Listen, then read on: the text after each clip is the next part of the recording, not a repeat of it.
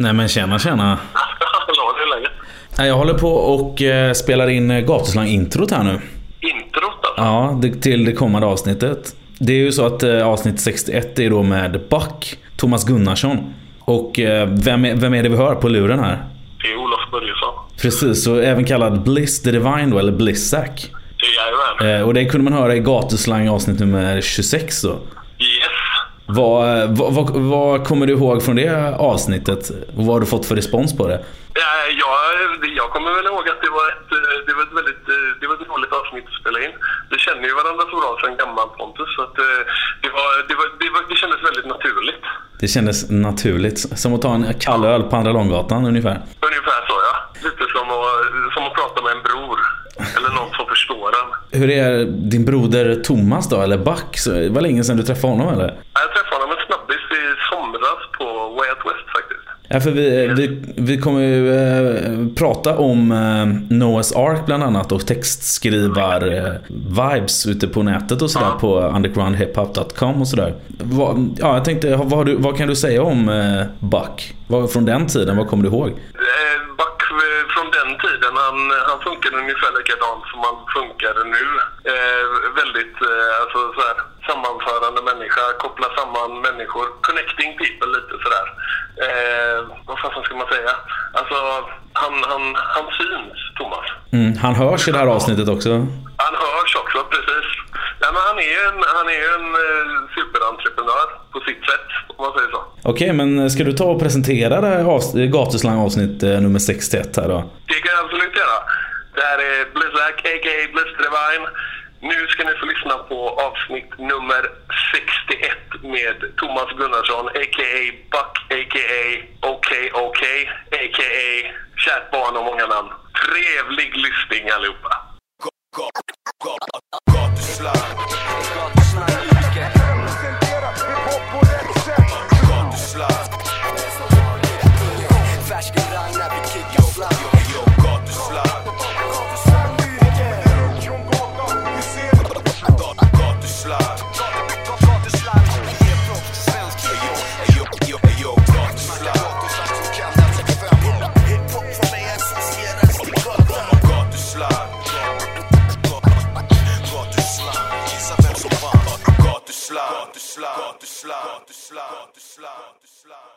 Hej och hjärtligt välkommen till Gatuslang.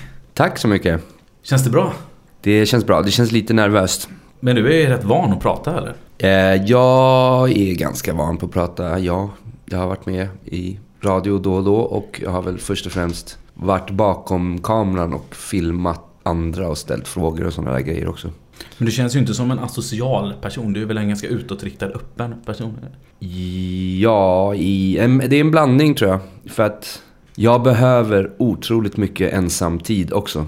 Jag kan vara i ett socialt sammanhang och prata och lyssna och alltihopa. Men helt plötsligt tar det bara stopp och så måste jag bort och hem och till mina grejer och sitta själv och bara fokusera på mig. Min ensamtid är sjukt viktigt. Egentligen tror jag nästan att jag är introvert. Men jag vet inte, det är någon kombo. Och du som är lite introvert och utåtriktad, är någon sorts kombo då? Ja. Vem är du? Jag heter Thomas Carl Johan Gunnarsson och har kallats en massa olika saker genom tiderna. Men i hiphop-sammanhang, eftersom det här handlar om hiphop lite grann så är jag väl mest känd som Buck, B-U-C-C, från The Narcs, a.k.a. The Narcissists. Precis, och det ska vi gå in på här idag i avsnittet, tänkte jag. Se vad vi kan hitta på. Om vi börjar med personen Thomas Gunnarsson då. Hur är han? Hur är han som person? Han är nog ganska mångsidig alltså just nu så är jag väldigt mitt i någon form av steg framåt som människa. Jag har inte intresserat mig så jättemycket för att ta reda på vem jag är, att resa inom mig själv. Utan det har hänt ganska nyligen att jag börjat gå in och tänka på de här sakerna och då också tänka på hur jag var förut och hur jag har utvecklats och sådär. Så just nu, vilket jag känner är det enda förklaringen av vem jag är som spelar någon roll, så är jag väldigt sökande just nu och försöker hitta den nya versionen av mig själv. Du känns som en person, eller jag har fått den känslan i alla fall, att du är en person som är lite hyperaktiv, som har svårt att liksom hålla fast vid en grej, vill göra mycket, göra saker hela tiden. Är ganska så här all over the place som person. Ja, det är sjukt all over the place. Jag kan ju inte göra någonting.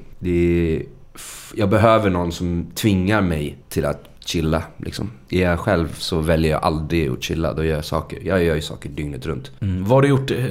Hur har din dag sett ut? Klockan är alltså 18:48 nu. När gick du upp och vad har du gjort idag fram tills nu? Jag var uppe och ritade till väldigt sent igår kväll, i natt. Så jag tänkte att jag skulle gå upp klockan 7 i morse och börja jobba. Så jag ställde klockan på 7. Men jag snosade till 20:09. Okej, och när var sent då med målandet? Kanske 2 eller någonting. Ja. Men eftersom jag ganska mycket bestämmer själv vad jag ska göra på dagarna, så jag har märkt att jag behöver min sömn. Det är ingen idé att jag går upp astidigt på morgonen om jag har gått och lagt mig sent, för att jag kommer ändå inte få någonting vettigt gjort då. Så då sover jag hellre 8 timmar eller i alla fall 7 timmar och går upp lite senare om jag inte har något möte eller någonting som är på en fast tidpunkt. Men idag, vad jag har gjort idag? Jag har vaknat, satt in disk i diskmaskinen och plockat undan lite efter nattens skissande. Sen har jag skrivit en veckoplanering för den här veckan som ska komma. Skrivit upp alla to-dos som jag ska försöka få gjorda. Har du något spännande to-do som skulle vara intressant för en gatuslang-lyssnare? Hiphop-relaterat? Hiphop-relaterat? Eller är det bara hiphop-relaterat kanske? Nej, det är det verkligen inte. Det är inte så mycket som är hiphop-relaterat. Jag har klippt en film idag med Rickard Skitz Busy och Herbert Munkhammar och Mash Up International. Jag var och filmade dem för 2 helger sedan när de premiärade Mashups nya singel som då Herbert och Rickard gästar. Och de premiärade den på Hovet som förband till Veronica Maggio framför 9000 människor. Så då var jag med backstage och filmade det och sen lite på scenen och sånt. Och så släpps den här singeln i övermorgon tror jag. Och då ska de ha den här filmen som ackompanjerar den här releasen. Så det är ju lite hiphop-relaterat. Sen är det nog inte så mycket mer hiphop-grejer som händer för mig den här veckan. Jo, jag ska ladda ner ny musik. För jag DJar ibland. Du köper på iTunes då? Det gör jag inte. Nej. Jag vet inte ens om det är olagligt, men jag laddar ner på en sån här DJ-sida liksom. Som det känns som att skivbolagen och artisterna skickar låtarna till för att man ska få ladda ner gratis, för att det finns kontaktinfo till manager eller bolagsansvarige eller whatever, om man vill ha så här shouts till radio och sånt. Så jag tror inte typ att det är olagligt ändå.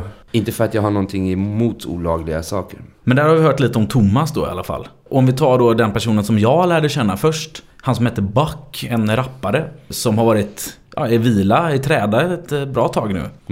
Vem var han? Ja, vem var han? Det är svårt att säga. Jag glömmer väl, eftersom jag gör så otroligt mycket, så glömmer jag väldigt mycket också. Jag lever otroligt mycket i nuet. Kör på och matar. Jag satt för ett tag sedan och gick igenom lite så här, vad har jag gjort egentligen? Buck är...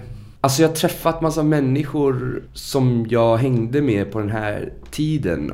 Eller folk som träffade mig på den tiden. Och så som de kommer ihåg mig kommer inte riktigt jag ihåg mig själv. De flesta tycker väl att jag kanske var ganska rolig och sådär. Men att jag också var ganska otrevlig och röjig. Ja, jag återberättade ju här när vi käkade förut första gången. Som jag träffade, tror jag i alla fall, liksom, i det riktiga livet utanför webben. Bortanför hiphop-boardsen på nätet. Och då var det ju på Hultsfredsfestivalen 2004. Då du var verkligen så här all over the place. Jag kommer ihåg att vi hade med... Det var ju på den tiden man hade till och med liksom med sig CD-skivor. Jag tror att min tjej, dåvarande flickvän, hade med sig liksom en bunt CD-skivor. Och du blev förbannad för att hon liksom inte hade någonting bra i den här. För du ville ju ha Mobb Deep och såna grejer. Och det kan jag tänka mig att jag blev arg på. Och sen... Fast jag tror inte jag blev arg på riktigt då heller. Det var mer en jargong, kan jag tänka mig. Att det var liksom, man var inne i det här röjet och man hade säkert druckit bärs i 4 dagar och liksom, nu röjer vi. Och det var inte, jag tror inte, alltså jag hade ju ingen tanke på att hon kanske då skulle tycka att det var jobbigt att jag satt och klagade på hennes skivsamling. Det tror jag inte liksom. Ja, det var bara en del av röjet på något sätt. Ja, precis. Men för annars är det, jag kommer ihåg också att du taggade ner då våran CD-spelare och våra tält. Ja. Trots att du bodde med oss där då. Ja, det kan jag också mycket väl ha gjort. Eller det stämmer väl om du säger det. Men ja, festival måste man måste ju ändå säga att festival är också, i alla fall i min värld. Det här var i Hultsfred, va? Ja, Hultsfred 2004. Och jag hade då varit van med att vara i Roskilde ett par år. Och i Roskilde så, för mig var Roskilde 1 vecka, 8 dagar utan några som helst regler överhuvudtaget. Det gick ut på att man äntligen fick leva utan regler. Och det blev ju lite kontrast till Hultsfred där det inte var riktigt samma stämning. Men också så jag tror att jag tänkte rakt av att så här, men vadå, har man med sig en bandare på festival, då kommer den bli nerklottrad. Så alltså det var bara ett faktum i mitt liv då. Ja, precis. Ja, du var ju på tal om det, så var du ju på Roskilde där några år innan, vet jag. Och hängde med Blissack, en person som man kunde höra tidigare. Ett år som du plankade in på Roskilde, vet jag.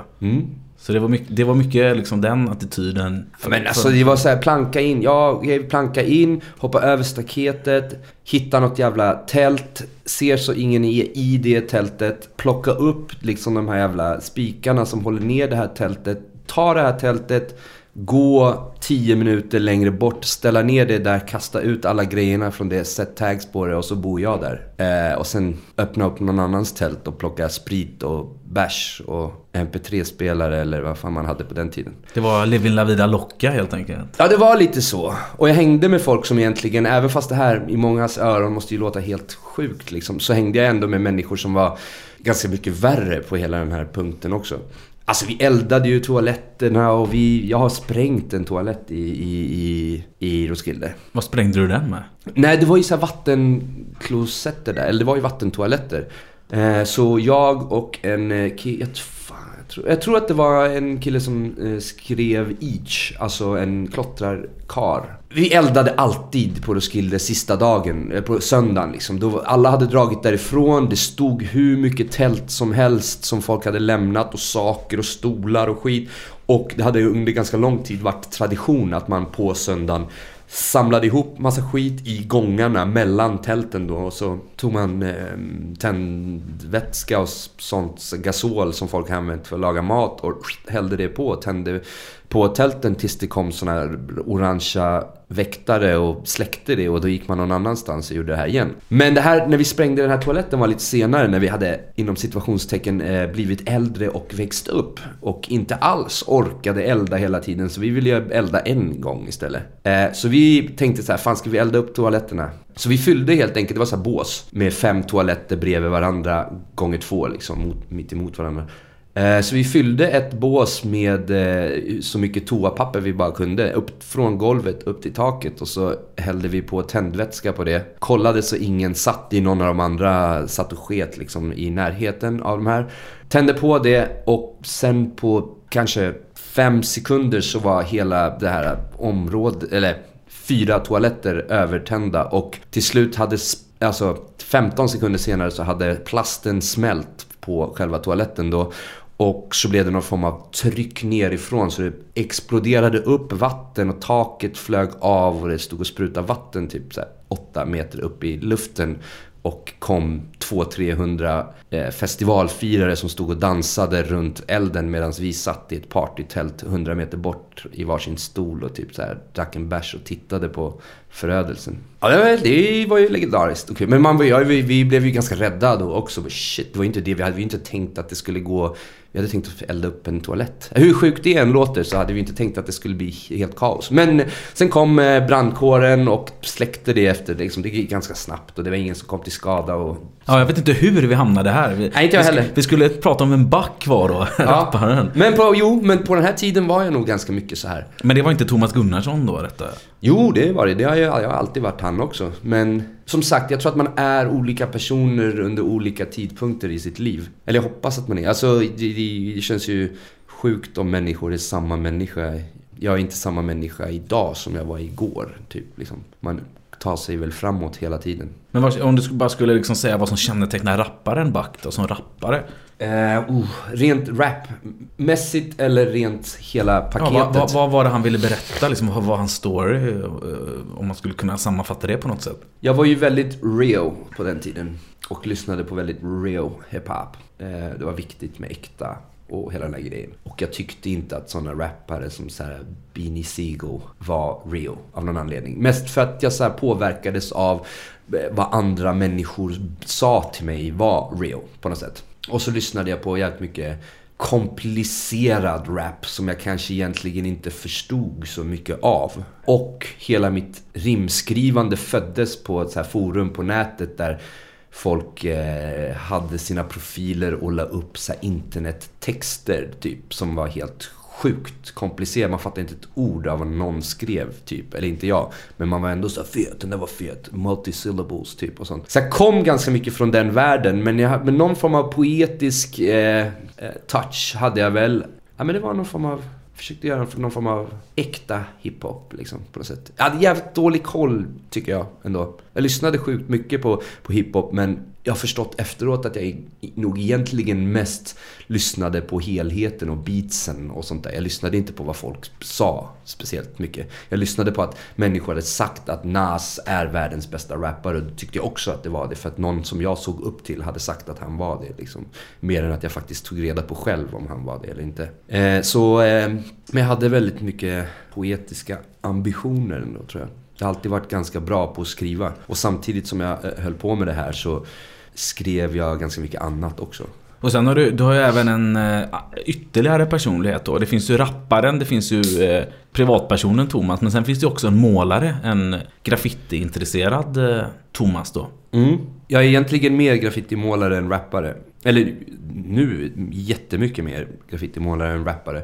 Men också så Graph började jag med. Min första skiss som jag har sparad är från 86. Vilket är ganska länge sedan liksom. Och Graph var hela allt, det var allt. Sen kom hiphop in ganska sent, eller rap kom in ganska sent i det här. Och har slutat mycket tidigare också. Så jag är nog egentligen mer Graph än rap. Och det är kanske det här beteendet som vi pratade om på festival. Det kom nog ganska mycket mer från graphen än från rappen liksom. Lite punkigt så liksom nästan. Ja, alltså vi gick ut, alla människor som jag hängde på var i Röj. Vi surfade på utsidan av tåget och vi drack folkbärs och skakade burkan och sprutade över hela vagnen och såna här grejer liksom, och bomba ner överallt. Vem bryr sig?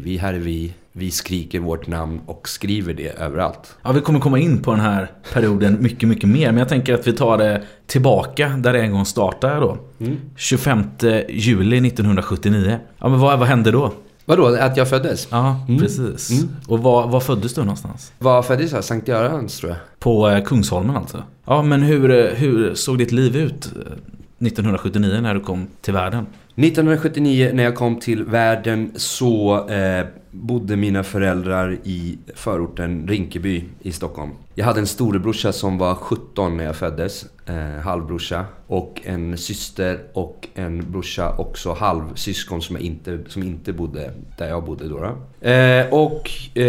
Vi hade ett landställe utanför Skarpnäck, Listuddens koloniområde, där vi hade en kolonistuga. Så jag fick lite så här best of both worlds. Jag fick orten och betongen och spela fotboll på gården med alla andra, hela den grejen. Och sen så fick jag på sommaren fiska och äta mammas egenodlade grönsaker och så vidare liksom. Så jag fick uppleva en ganska så här svennig sommar och sen en väldigt förortig, på den tiden förortig vardag. Du skulle säga att du hade en trygg uppväxt?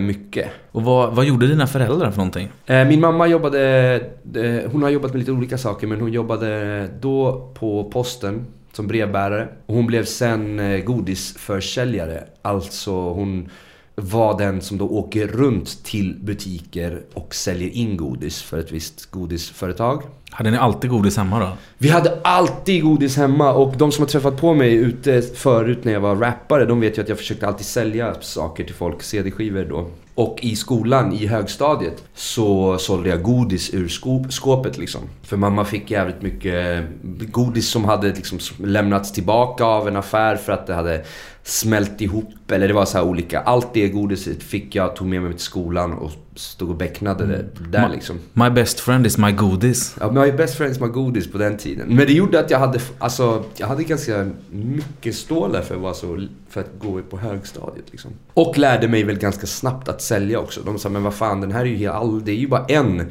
en stor låda med typ så här 750 gram godis, men allt sitter ihop i en enda klump. Och du försöker sälja till mig, men det lyckades jag göra ändå. Jo, men liksom, ja, jag lärde mig tidigt att sälja. Och min far då, han har bara haft ett enda jobb i hela livet, och det var att spela gitarr. Han var inte med i någon grupp eller något sånt där, utan det var mer, de hade en så här kontaktlista med 15 dragspelare och 15 trummisar och 15 basister eller whatever. Och så antingen var det någon som ringde till min pappa och sa, hej, vi har ett bröllop och vi behöver musik till det här bröllopet, och vi skulle vilja ha en så här stor liksom orkester som kommer, eller 4 personer som kommer och spelar.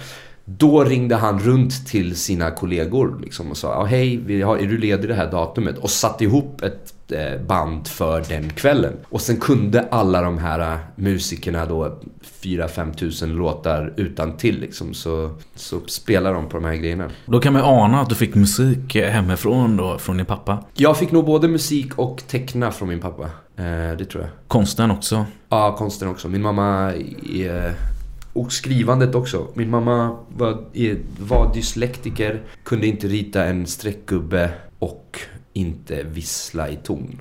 Tondöv alltså nästan. Ja, alla de grejerna liksom. Men däremot så fick jag min kämparglöd och mitt säljtänk har jag fått från henne. Så du har liksom både det kulturella då och det, vad ska man säga, den lite mer liksom stiffare delen, båda de bitarna. Alltså den stiffare delen, eller det beror på vad man mäter, men jag brukar räkna att livet består av det är 2 stycken bollar som man ska se till att jonglera med hela tiden. Den ena bollen är den roliga, kreativa, måla, rita, skriva, hela den bollen. Och den bollen har jag uppe, den hamnar aldrig nere. Den är dygnet runt, håller jag på med det här. Men däremot så har jag sjukt svårt för att betala räkningar och gå och köpa en mössa om jag fryser. Liksom. Det kan ta 3, alltså vintern kan vara över innan jag har köpt mössan för att jag aldrig kommer iväg och gör det här. Eller boka tvätttid. Eller alla de här grejerna kan jag nästan inte liksom klara av. Du hade inte suttit fel med en personlig assistent där då på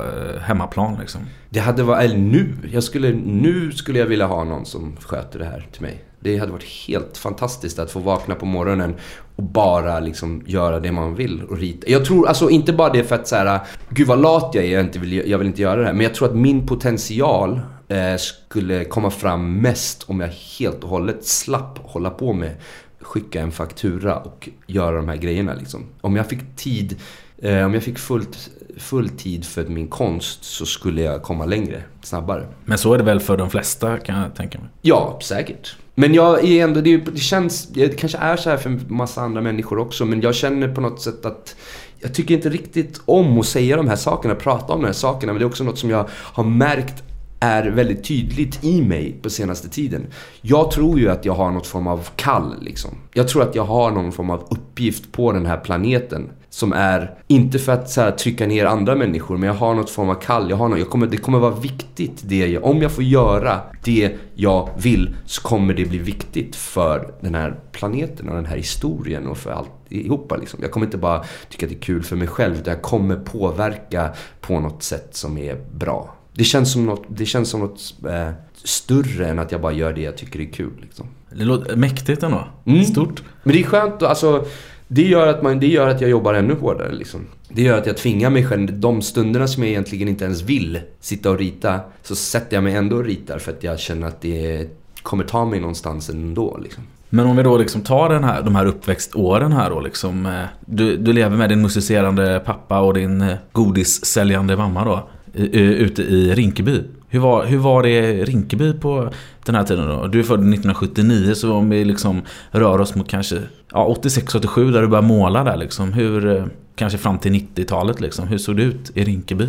Jag älskade Rinkeby. Alltså det var det bästa det var det bästa som har hänt hela min uppväxt. Att jag dessutom då hade det här landstället och att jag dessutom fick åka på kollo och åka upp till Värmland och hälsa på släkt där och vara ute och fiska. Men kombon av det här och att jag fick vid tidig ålder hade jag kompisar från hela världen. Jag fick testa att äta grekisk mat och chilensk mat och så vidare. Och jag fick aldrig ens chans att tänka att det fanns en skillnad på människor. Och det var som att jag fick resa utan att behöva röra på mig geografiskt. Redan när jag var ung så hade jag träffat människor från hela världen och få höra deras tankar och sånt där. Så alltså det är ovärderligt hur viktigt det var att jag föddes och fick växa upp i Rinkeby. Tror du dina vänner som du växte upp med känner likadant? Det vet jag inte.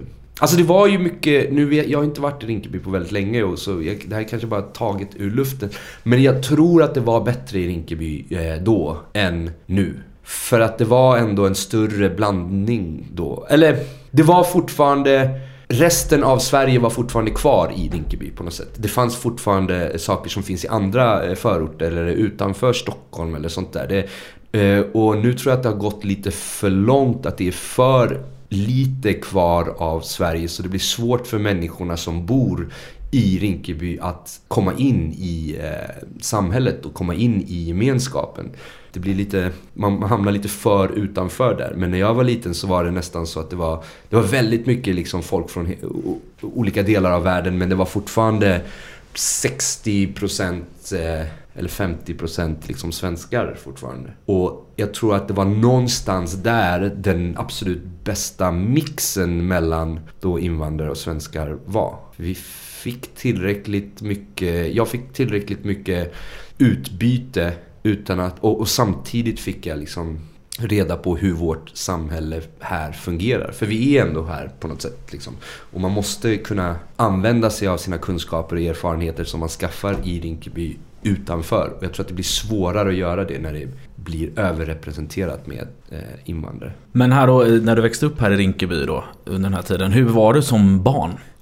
Jag var fotboll. Jag var ute och spelade fotboll dygnet runt hela tiden. Och gården jag växte upp på, jag kommer ihåg att min mamma stod och räknade någon gång från fönstret. Det var 4 stycken portar, 2 hus mitt emot varandra, en gård emellan dem, 4 portar i varje hus, 6 våningar. Så det var ganska mycket och det var väldigt mycket ungar. Och alla de här ungarna samlades på gården. Så vid något tillfälle så räknade min mamma att det var över 100 barn som var ute och lekte på den här gården och spelade fotboll och bandy och kurragömma och allt vi gjorde liksom.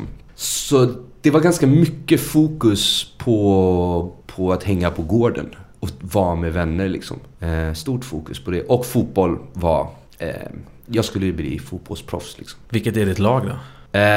Mitt lag är Djurgården. Det är sen jag har för typ tänkt att jag hejar på Liverpool. Och jag har förut tänkt att jag typ hejar på andra utländska lag, men det gör jag inte liksom. Det enda laget som får mig, förutom Sveriges landslag, det enda laget som får mig att känna någon form av känslor är Djurgården. Ja, men du sa här då att 86 gjorde du din första skiss då. Ja, det är det första jag har kvar i alla fall. Men jag fick, min mamma köpte sprayburkar till mig som jag fick måla på vinden på landet med typ och sådär. Jag tror att jag läste att du gjorde din första Peace 93. Det kan stämma. Ja, då är du 14. Men är det liksom, det är hiphopen som kommer, eller alltså elementet graffiti som kommer till först av hiphopens liksom element? Det tror jag inte. Min första skiva någonsin är Nene Cherrys skiva, vad det nu heter. Raw Like Sushi. Exakt, med Manchild på och Buffalo Stance och alla de här. Det är min första skiva. Min andra skiva är någon Run DMC-skiva och den tredje är en Public Enemy-skiva. Så det var ganska tidigt med hiphopen där också. Sen så i och för sig så checkade jag Europe och Guns N' Roses och allt det här efter. Och var inne i en väldigt lång hårdrocksperiod. Eller en sån här dubbel, både hiphop och det. Men jag träffade Moonshine då som var en del av Narcs. Eller vi kände varandra sedan jag var ett halvt år gammal. Vi gick hos Dag. När jag började hos dagmamman som väldigt litet barn, så var Moonshine där redan. Han gick redan där liksom. Så vi har känt varandra sjukt länge, och han var inne på hiphop innan mig och matade mig med jävligt mycket musik hela tiden. Då fick jag ta del av allt det här. Och vi var inne på Neneh Cherry jävligt tidigt alltså. Men i alla fall i en intervju då från 2001 när du får tipsa om 5 skivor. Då tipsar du om en skiva med Smith & Wesson, en med Mobb Deep, en med Goody Mob, en med Nas och en med Common. Allas debuter tror jag till och med. Inte Commons debut tror jag inte. Nej, andra blir det. Resurrection, precis. Det måste vara andra. Så att de tipsar dem. Men nu, jag frågade ju dig här innan då vilka skivor som betytt mycket för dig. Och du har fått välja ut 3. Och 2001 så hade du då en skiva som du hade med på den här listan. Och det är Smith & Wessons Da Shinin'. Vad betyder den skivan för dig? Alltså på den tiden så lyssnade man ju... Det kom så otroligt lite musik. Man fick inte tag på musiken. Man köpte den på CD och så vidare. Det kostade pengar. Plus att det togs inte in så mycket hiphop. Så man fick gå till Mega eller gå till vad man nu gick och stå och lyssna och så bara okej, köpte jag den här. Och en sommar så kunde det vara att de skivorna som kom var Dog Pound-skivan, Jizza-skivan och typ Exhibit-skivan. De kom då och då blev det man lyssnade på. Även om man typ inte ens tyckte om den vid första lyssningen, så lyssnade man en gång till och en gång till och en gång till tills man tyckte om det liksom. Och Smith & Wesson och hela Bootcamp var både för mig och Moonshine och sen då mycket folket runt omkring oss. Det var så bra på alla sätt och vis liksom. Och de hade kamouflagekläder och Timberland boots och fiskarmössor. De såg så coola ut och lät så coola alltihopa. Det var ju asfett. Sen så, som jag sa tidigare, jag lyssnade inte så jättemycket på vad de sa. Jag kanske till och med kunde texterna utan att fatta vad de sa. Men det albumet lyssnades väldigt mycket på. Det var mycket, det finns ju vissa låtar där som är beatsen och helhetskänslan är så, alltså Soundboy Burrell den är magisk. När lyssnade du på skivan senast? Det kanske är 3-4 månader sedan. Tyckte du om den då också? Det är en av skivorna som faktiskt håller sig. Det är mycket av det som jag lyssnade på som inte alls håller. Speciellt från den perioden då jag var inne på så här anti-con och sånt. Då kan jag hitta ganska mycket grejer som jag bara, hur fan kunde jag lyssna på det här? För din favoritrappare under ett tillfälle var A$AP Rock just. Men han hyser du agg mot idag då eller? Nej, det gör jag inte. Han är faktiskt lite kvar sådär också. Även fast jag inte fattat ett ord av vad han rappar om, så tycker jag att hans röst är helt fantastisk. Men däremot ett exempel som är väldigt tydligt är, alltså Group Home var också otroligt stora i min värld. Men när jag lyssnar på det nu så jag orkar inte lyssna på det, för att jag tycker att rappen är så, alltså den är så ofantligt dålig, och jag förstår liksom att det här var DJ Premiers beats och hela hans, hur det var mixat och alltihopa, det var det som gjorde att det var bra. Så egentligen skulle jag nu typ hellre lyssna på instrumentalerna från den än lyssna på albumet. Och det är samma sak med ganska många därifrån. Jag lyssnade på Gangstar ganska mycket också, men jag tål typ inte Guru eller de gamla grejerna. Men en underground-rappare i alla fall som jag tycker om väldigt mycket idag, som du, jag tror att det var du som introducerade honom för mig, en Chicago-rappare som heter Quell. Vad tycker du om honom? Alltså jag kom på att han fanns förrgår kanske, något sånt där. Det är det som är så soft med Spotify. Alltså jag var ju emot Spotify från början också, men nu älskar jag Spotify. Det är så jävla fett att bara komma på någon som man hade glömt bort, och så bara söker man sig, helt plötsligt har man hela den här personens album. Så jag lyssnade igenom hans album 3-4 gånger här för 3 dagar sedan. Jag har en playlist med alla hans album på Spotify. Jag tror att det finns 288 sololåtar med honom på Spotify. Ja, fantastisk.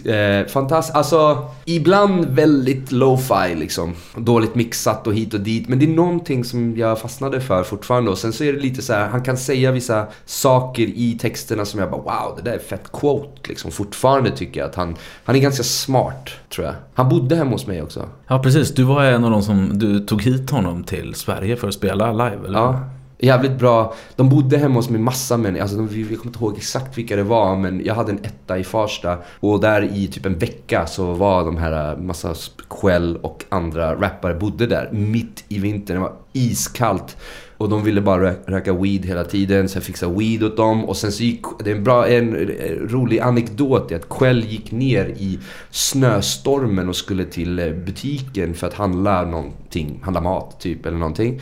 Och han gick ner och det var så jävla mycket snö överallt. Och det blåste och snöade. Och så kom han tillbaka. Och då har han gått där och varit helt bäng på den stora parkeringen i Farsta. Och så har han sett någon som försöker liksom dra sin kundvagn framför sig med varor. Någon äldre tant liksom som ska gå med sin mat hem. Och det bara fastnar i snön och allt är bara jobbigt. Så han går dit och liksom så här hjälper henne med det. Hon börjar så här typ skrika eller vad hon reagerar inte så här jättepositivt i alla fall. Så efter typ ett kort tag så förstår han att hon inte alls går med någon form av kundvagn, utan det är hennes sån här rullator som han bara står och drar i på den här parkeringen, bäng i snöstormen liksom. Så de bodde hos mig ett par dagar.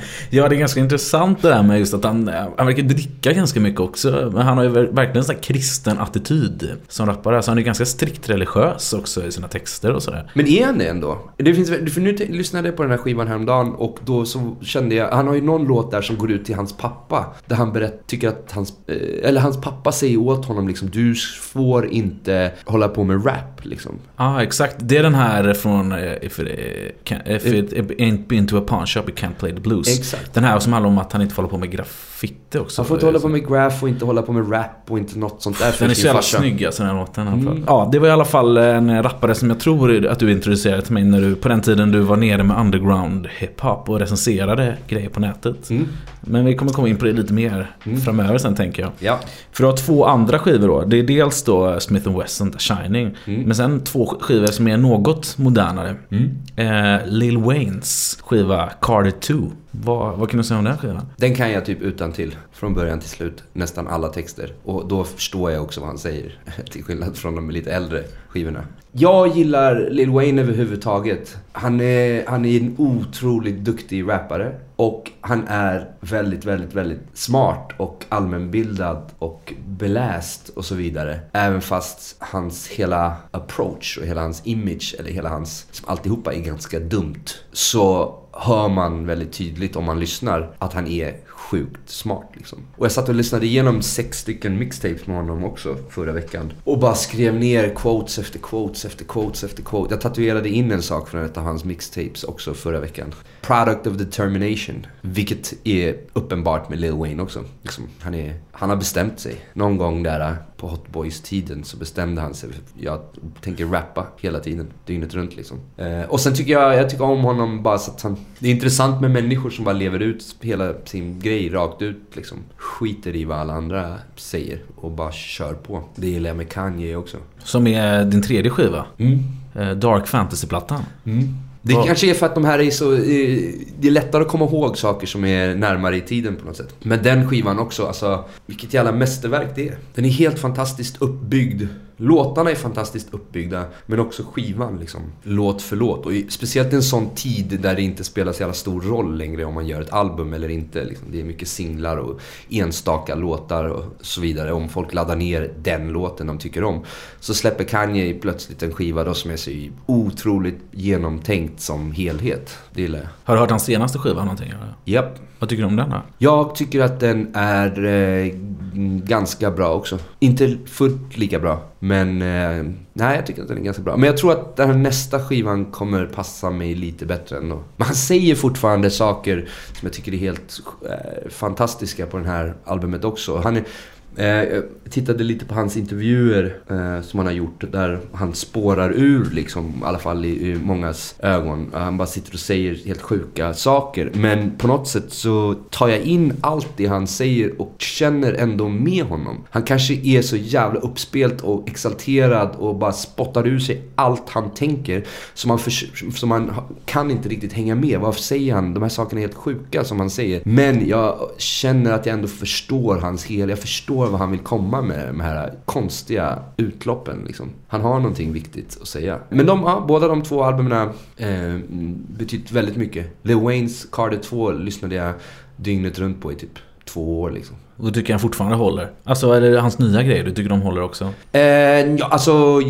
Från förra året så den skivan jag har lyssnat på mest från 2013 är Lil Waynes senaste. Men där säger han inte lika mycket peppande sak. Alltså han har ju fastnat i någon form av prata om sin kuk period där. Ja, vad vet du om Lil Waynes kuk då?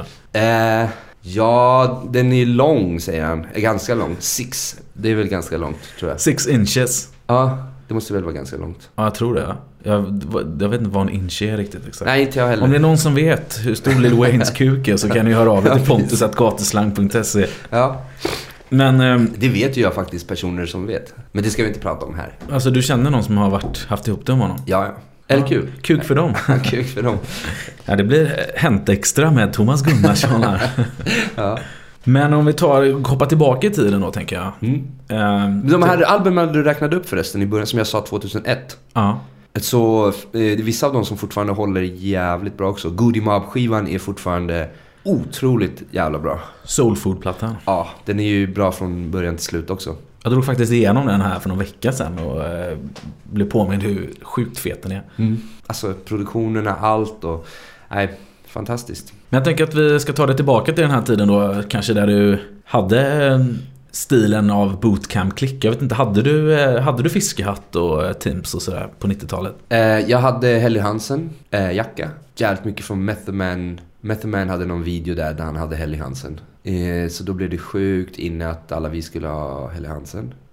Sen hade jag väl keps väldigt mycket, kan jag tänka mig. Men vi var också, alltså klädmässigt också, jag växte upp i Rinkeby som sagt. Jag växte upp med Tito som är lillebror till Rodde i Infinite Mass. Så vi var, även fast jag hela tiden, jag var mycket vänner runt omkring mig, lyssnade på West Coast och Södern sjukt långt innan resten av Sverige lyssnade på det. Så jag blev matad med ganska mycket Spice One och MC8 och såna här grejer. Men jag var också real, så vi hade någon form av intern så här liten beef mellan West Coast och Södern och East Coast liksom. Medan vi på festerna så ville vi trycka på Mobb Deep och då var de här, alla mina vänner var så här: nej, nu måste vi lyssna på Dub C eller så här West Side Connection eller Spice One eller någonting.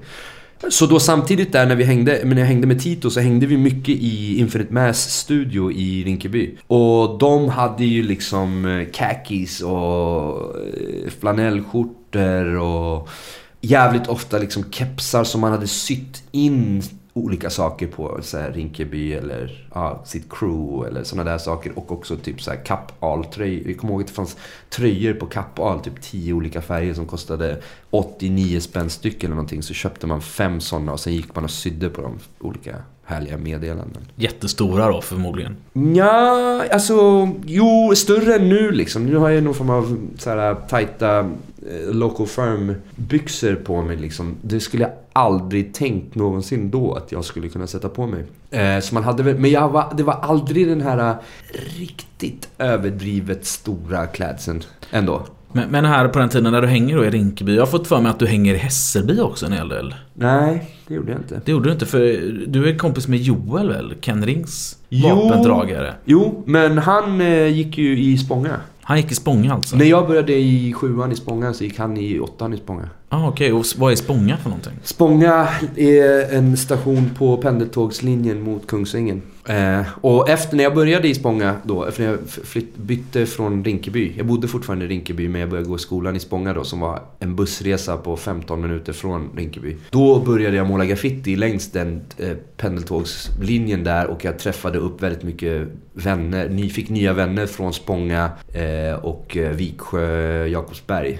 Då samtidigt också Joel liksom. Vi var ett väldigt stort gäng människor. Vad var det för hiphop-skallar eller graffare eller röja människor hängde kring? Är det några profiler man känner till idag? En av dem som... Joel är väl... Svennen Joel är väl ganska känd. Vad är han känd för, skulle du säga? Alltså, tyvärr skulle jag vilja säga så är han väl mest känd som Kens backup-rappare. Han hade, på den tiden var han med i en grupp tillsammans med 2 andra killar. En kille som heter André och så Tito då, som var lillebrorsa till Rodde från Infinite Mass. Och vi backade upp de här något otroligt liksom. Vi gick på alla deras spelningar på Rinkebyfestivalen och Tenstafestivalen och whatever det var liksom. Och vi ville ju hela tiden att de skulle släppa mer låtar och göra hela den här grejen. Men så blev det inte så. Det kändes egentligen som att det hade varit väldigt kul att ha sett en längre och större rapkarriär från Joel. Jag tror att han har det där i sig egentligen. Tror du det är för sent, eller? Nej, det kanske det inte är. Eller liksom, nu man kan väl göra vad man vill nu för tiden, känns det som. Men Jag har inte hört så mycket. Jag har hört att han och Moonshine då, som också är vänner, har spelat in några låtar och någon typ video och sådär, men jag har inte sett någonting. Men sen så också hängde vi, alltså knytpunkten för under den tiden för oss alla graffarna var hemma hos en kille som skrev Spoz, som bodde väldigt nära Spånga station, men som också var DJ och var med i en DJ-grupp som hette Scratchaholics. DJ Fanatic hette han, som tragiskt nog tog livet av sig då och hoppade framför pendeltåget precis där vi växte upp.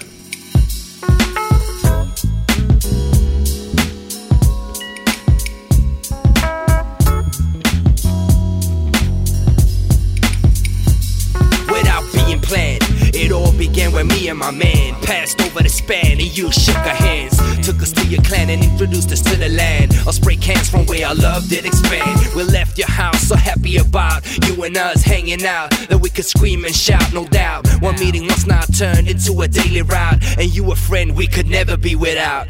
Video games and words that spit flames and hit fame, but you changed your aim and brought skills to the game. 2 12-10s and a mix that gave you a name, Fanatic. Compared to you, the others look so lame. In the basement, the bass was slightly booming, and in the sauna, sweat was probably fuming. Days I always miss when I sit back and reminisce. I can't understand that you no longer exist. Oh, brother, why'd you die? Thought we helped each other. Now I'm gonna let you be. You in my mind like every day, yeah. Oh, brother, why'd you die? Thought we helped each other. Now I'm gonna let you be. Men han var en av de få som han bodde i ett radhus och hade hela undervåningen inklusive bastu för sig själv, och hade liksom uppsatt DJ-utrustning och högtalare och hade tv med tv-spel och hur mycket liksom, ganska stor plats, och mycket folk fick plats liksom. Så där man kunde alltid gå förbi matte, och då stod han alltid och DJade, och det var alltid typ några personer där, nästan alltid. Och det var nära till pendeln, så vi kunde liksom sitta och dricka bärs hemma hos honom. Och sen bara shit, nu kommer tåget om 4 minuter. Då drog man på sig skorna och bara sprang ner till Spånga station, hoppade över staketet och körde utsidor. Och sen så här, gick tillbaka hem till honom och så. Är det hemligt vad du målade på den här tiden? Nej, det kan jag säga. Vad skrev du på den här tiden? Om man vill... Vem var det som skrev det där? Jag skrev Disney och så skrev jag Gorilla. Okej. Aldrig Disney-gorilla då? Nej, aldrig Disney-gorilla. Alltså jag skrev Disney först, och då försökte jag mig på någon form av så här jävligt wild style, mycket färger, stå i flera timmar, graph liksom. Och sen så helt plötsligt så tröttnade jag på den grejen. Blev så här, jag vill göra snabbare saker. Och då bytte jag till Gorilla, och så bytte jag samtidigt stil helt totalt och utvecklade någon form av ganska egen stil som gick ut på att det skulle gå mycket snabbare att måla. Jag blev mer intresserad av att göra 5 målningar på samma tid som jag gjorde en förut. Var någonstans, alltså vilken tidpunkt var detta på 90-talet? Det vet jag inte. Men det var liksom i mitten, ja, alltså det var ganska länge. Gymnasiet liksom. Ja, jag började väl måla i kanske 6:an eller någonting. Och sen så målade jag väl fram tills nästan fram tills 2006 eller något sånt där, även fast det trappades av lite på slutet. Hade du några lokala förebilder och sådär när du målade? Alltså jag såg ju upp, de som var i mitt crew såg jag ju upp till väldigt mycket, de äldre där. Eller de i samma ålder också. Det var ganska hård stämning rent stilmässigt i vårt crew. Det var liksom så här, man kunde stå och måla och vara lite sämre än några andra i crewet. Och så står man och målar en vägg, liksom en laglig vägg. I Spånga fanns det en vägg som man kunde måla. Och så stod man där och målade, och samtidigt när man drog sina linjer så kunde man höra att så här 5 meter bakom att typ de som då skrev, först och främst de som skrev Asma och Dyer, stod där bak och så här fnittrade åt den när man stod och drog linjer liksom. För att man då inte drog helt perfekta linjer som de gjorde eller något liknande. Så, men då såg jag faktiskt upp väldigt mycket till alla de andra i crewet. Eller vi var ganska mycket så fuck alla andra. Det här är vi Kaylan. Vi står och skriker det på alla fester vi kommer till och bara röjer. Men också så växte man upp då i Spånga industriområde, där varje rast vi hade 7:an, 8:an, 9:an så gick vi till det här industriområdet och kollade om det hade kommit några nya målningar. I början där i alla fall, innan folk började måla över det som fanns, så var det ju Circle och Tarik först och främst som som röjde där. Eller röjde, de gjorde fantastiska wild style målningar. Verkligen. Och Tarek har ju regisserat en film som kommit ut nu precis. Som heter Tommy med Moa Gammel och Ola Rapace i huvudrollen. Så han är inne på det. Han gjorde någon sån här tecknad långfilm också. Ja, just det. Metropolis. Exakt. Så att han har man kunnat se runt. Fantastisk målare. Men annars har jag väl gått igenom så här. Reason har man väl gillat jävligt mycket. Och så här, Reason och Weston, alla de där. Precis, ja men det målades mycket här då. Men någonstans kring så här 97-98 kanske så hittar du ut på nätet då. Undergroundhiphop.com. Fan, det kommer jag inte ens ihåg att det hette förrän du sa det. UGHH. UGHH, ja. Kommer du ihåg den sidan? Den kommer jag definitivt ihåg. Vad snurrar det i huvudet när jag säger Poetic Disciples? Alltså det var min första kontakt med att skriva rim. Jag hade ändå människor runt omkring mig som höll på med det här. Tito som sagt. Och Kribbe också, Rodde från Infant Mass lillebrorsa. DJ Fanatic som kände massa människor och DJade och alltihopa. Och det var lite rap runt omkring mig, men jag var alldeles för osäker på att... Och det var inte så att de drog med en heller. Det var inte så här, men du borde testa och skriva. Det var ingen som sa liksom. Men fan, jag kommer inte ens ihåg hur jag hittade underground hiphop. Men jag hittade det på något sätt. Och så började jag skriva texter på nätet liksom. Man kollade hur de andra skrev och så skrev man sina 16 rader och så satt man med någon jävla ordbok och försökte hitta ord som man inte förstod sig på men som rimmade med något annat som man inte, whatever. Jag satt där och skrev texter liksom. Och efter ett tag så visade det sig att det fanns en snubbe då som hette Blizzak, en som hette E-Bomb och en som hette... fan hette han då? Jag tror att han hette RP Nunn. Ja, precis. Och vi då startade något form av crew. Och det var också där jag träffade Video Skills. Så vi gjorde så här, man skrev ofta så här på topic. Okej, vi kommer på en topic och så skriver alla har på sig till på fredag och skriva varsin 24 raders och så lägger vi upp det som ett crew och så var det andra människor som kom in och kommenterade och så här bara likade det typ på något sätt. Så att man skrev texter på nätet, vilket egentligen inte så här, alltså jag skrev aldrig texter som jag tänkte att de skulle kunna gå och flowa till någon form av beat liksom eller något. Det var rap utan beat.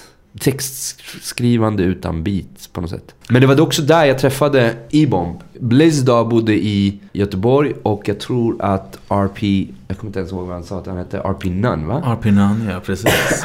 Ivar Arpi. Han bodde i Malmö då tror jag eller någonting. Men ja, fast han är från Göteborg och Olof är från Stenungsund då. Okej. Men det var i alla fall E-Bomb bodde ganska nära mig i Jakobsberg då. Och så helt plötsligt så var jag så, vad fan sitter vi bara och skriver så texter över nätet, varför träffas vi inte? Och så träffades vi och så åkte vi hem till en kompis till mig som hade inspelningsutrustning som satt och spelade in lite lokal rap från en grupp som heter Scandalous som var typ först i Sverige med Screw och Choppa. Så han satt och spelade in dem och då drog jag dit med den här E-Boy Khan då och så satte jag min vers, han var lite yngre än mig, jag spelade in och sen så sa jag okej, ska du sätta, och så spottade han och bara wow, jag hade aldrig hört någon som var så bra då, tyckte jag bara shit, den här killen är helt sjukt, han satte på första tagningen liksom, vad nu det betydde på den tiden. Men så då började vi spela in fler låtar och så när jag tror vi släppte typ första låten på undergroundhiphop.com, alltså i en vanlig post eller någonting. Och då hörde VG Skills den som vi hade redan hookat med. Och så hörde ju Moonshine den. Och sen så helt plötsligt så visade det sig att en kille från mitt fotbollslag, hans farsa, jobbade på cutting room och hade studio hemma. Och samtidigt jobbade jag på typ en IT-firma och hade massa pengar i lön. Så vi helt enkelt började boka in studietid där och spela in liksom. Så undergroundhiphop.com ledde till att jag träffade mina bandkamrater och att jag sen åkte till Houston och hela den här grejen. Ska vi ta och lyssna på något tidigt alster då? Ja, det kan vi göra. Jag kommer ju typ inte ihåg de här låtarna om det inte är Graph Riders. Det är den enda låten jag kommer ihåg. I'm coming straight from the head like the end of porn flicks. You could corn it like Tex-Mex and cornflakes. The knocks, we keep it tighter than fat boards and latex. Our joints rock more 12 10s than techniques. We keep it funky like an Arabian armpit. And should be called enema the way that we start shit. We're like politicians with unpaid bills the way we rip it. Getting your sons, they wanna spit like the knocks get. Motorcycle thief style, cause cause we make MCs disappear. Them kids make me more tired than good year. I can climb up to the moon the way I make people stare. Exact on beat like a quantized snare. Soon and everyone says I cut on tops, cause we're doper than Dutch coffee shops. The knobs, we got more kids waiting for us to come than bus stops. You get like phony footwear cause you flip-flop. Flip-flop, flip-flop, flip-flop, flip-flop. Yo Styles, where you from? Och där är jag inte riktigt säker på om The Narcs har bildats än. Här heter det i alla fall Noah's Ark. Jag tror att Noah's Ark utvecklades ur Poetic Disciples. Jag tror typ att det var ett namnbyte där också på något sätt. Och det var därför vi kom på The Narcs, för att det skulle passa ihop med Noah's Ark. Jag är inte helt säker. Så Noah's Ark utvecklades till The Narcs helt enkelt? Nej, mer att det skulle passa ihop rent så här. Noah's Ark och The Narcs hänger ihop lite. Det låter lite likadant typ. Ja, men vad kommer du ihåg om Noah's Ark den här tiden då? Alltså jag kommer ihåg väldigt lite från den här tiden rent musikmässigt. Tog du mycket droger och så på den tiden? Nej, ingenting höll jag på med sånt. Eller alkohol, tack jag. Ja, då är det ingenting det som förstör minnet, utan att du har gjort så mycket grejer då kanske. Ja, och vi spelade in en gång i veckan typ under en väldigt lång period. Och det är vad? 10, 15, nej hur lång tid är det? Det är typ 10 år sedan i alla fall. Mer, 11, 12 år sedan. Så det är lite svårt att komma ihåg alla de låtarna. Och sen så har jag inte lyssnat på dem. Alltså det var ju vissa låtar som vi körde live och sånt och upprepade. Men det var vissa låtar som vi bara gjorde och la på en skiva. Och sen så typ lyssnade man inte ens på låtarna då så mycket. Det är ganska ofta när folk spelar upp gamla grejer så blir det som en överraskning för mig att det är jag som har sagt de här sakerna, gjort de här grejerna. Men då i alla fall, efter det här liksom projektet så kommer ni då bilda gruppen The Narcs. Som består av dig då, Moonshine som producent, E-Bomb som också rappar då, och DJ A-Wax som är eran DJ då. Vad kan du berätta om de här 3 medlemmarna utöver dig då? Moonshine som sagt gick jag samma dag mamma som från när jag var ett halvt år gammal.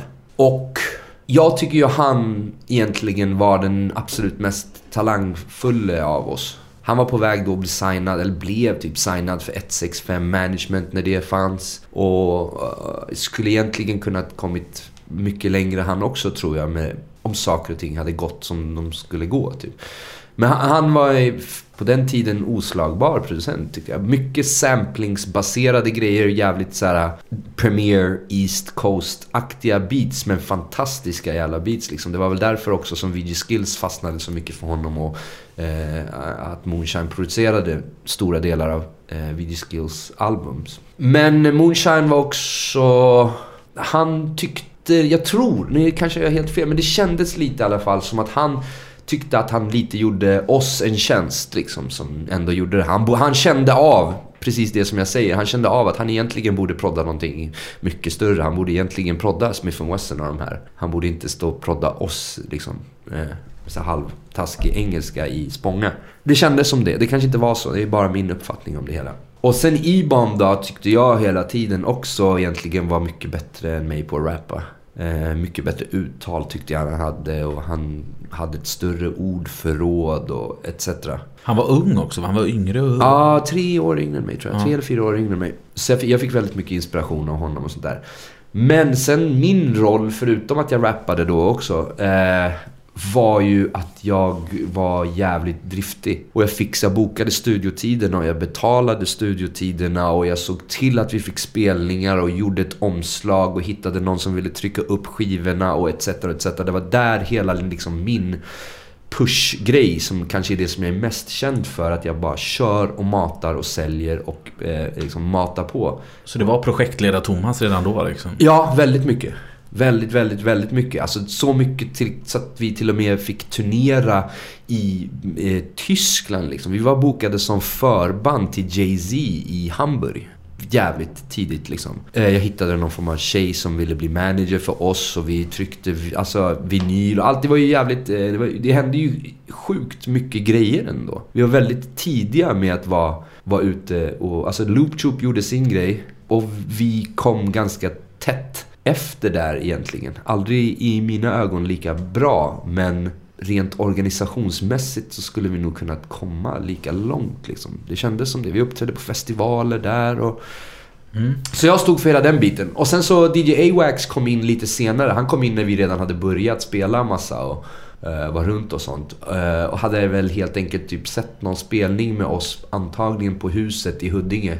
När vi körde och bara, men ni är skitfeta och sånt, men det ser lite löjligt ut att ni inte har en DJ på scen liksom. Och då så kom han förbi studion och sen så pratade vi lite och så fick han haka på en spelning och sen så blev han vår DJ. Och här har du då en 13 år gammal skiva i handen. Vad är det du sitter och tittar på? Alltså jag måste ju direkt säga att jag bara tycker att det är jävligt snyggt. Det är sjukt snyggt paketerat. Även fast jag inte skulle paketera det på det här sättet nu. Jag har lärt mig väldigt mycket mer.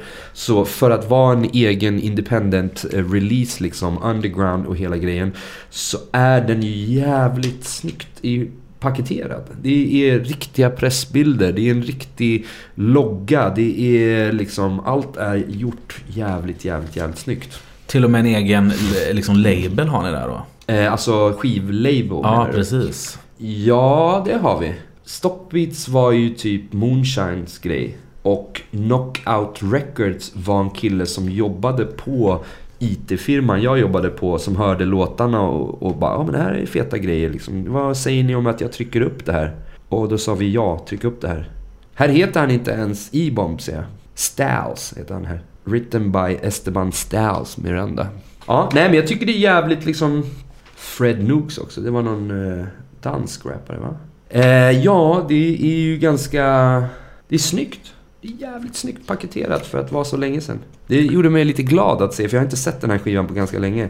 Och det gjorde mig lite glad att se att jag hade sånt otroligt tänk redan på den här tiden. För det här var det också, det här gjorde jag liksom. Det här hade inte. Okej att de kom till fotograferingen, okej att de antagligen sa så här ja eller nej till de här grejerna. Men det var jag som styrde allting. Ska vi ta och lyssna på det lät då?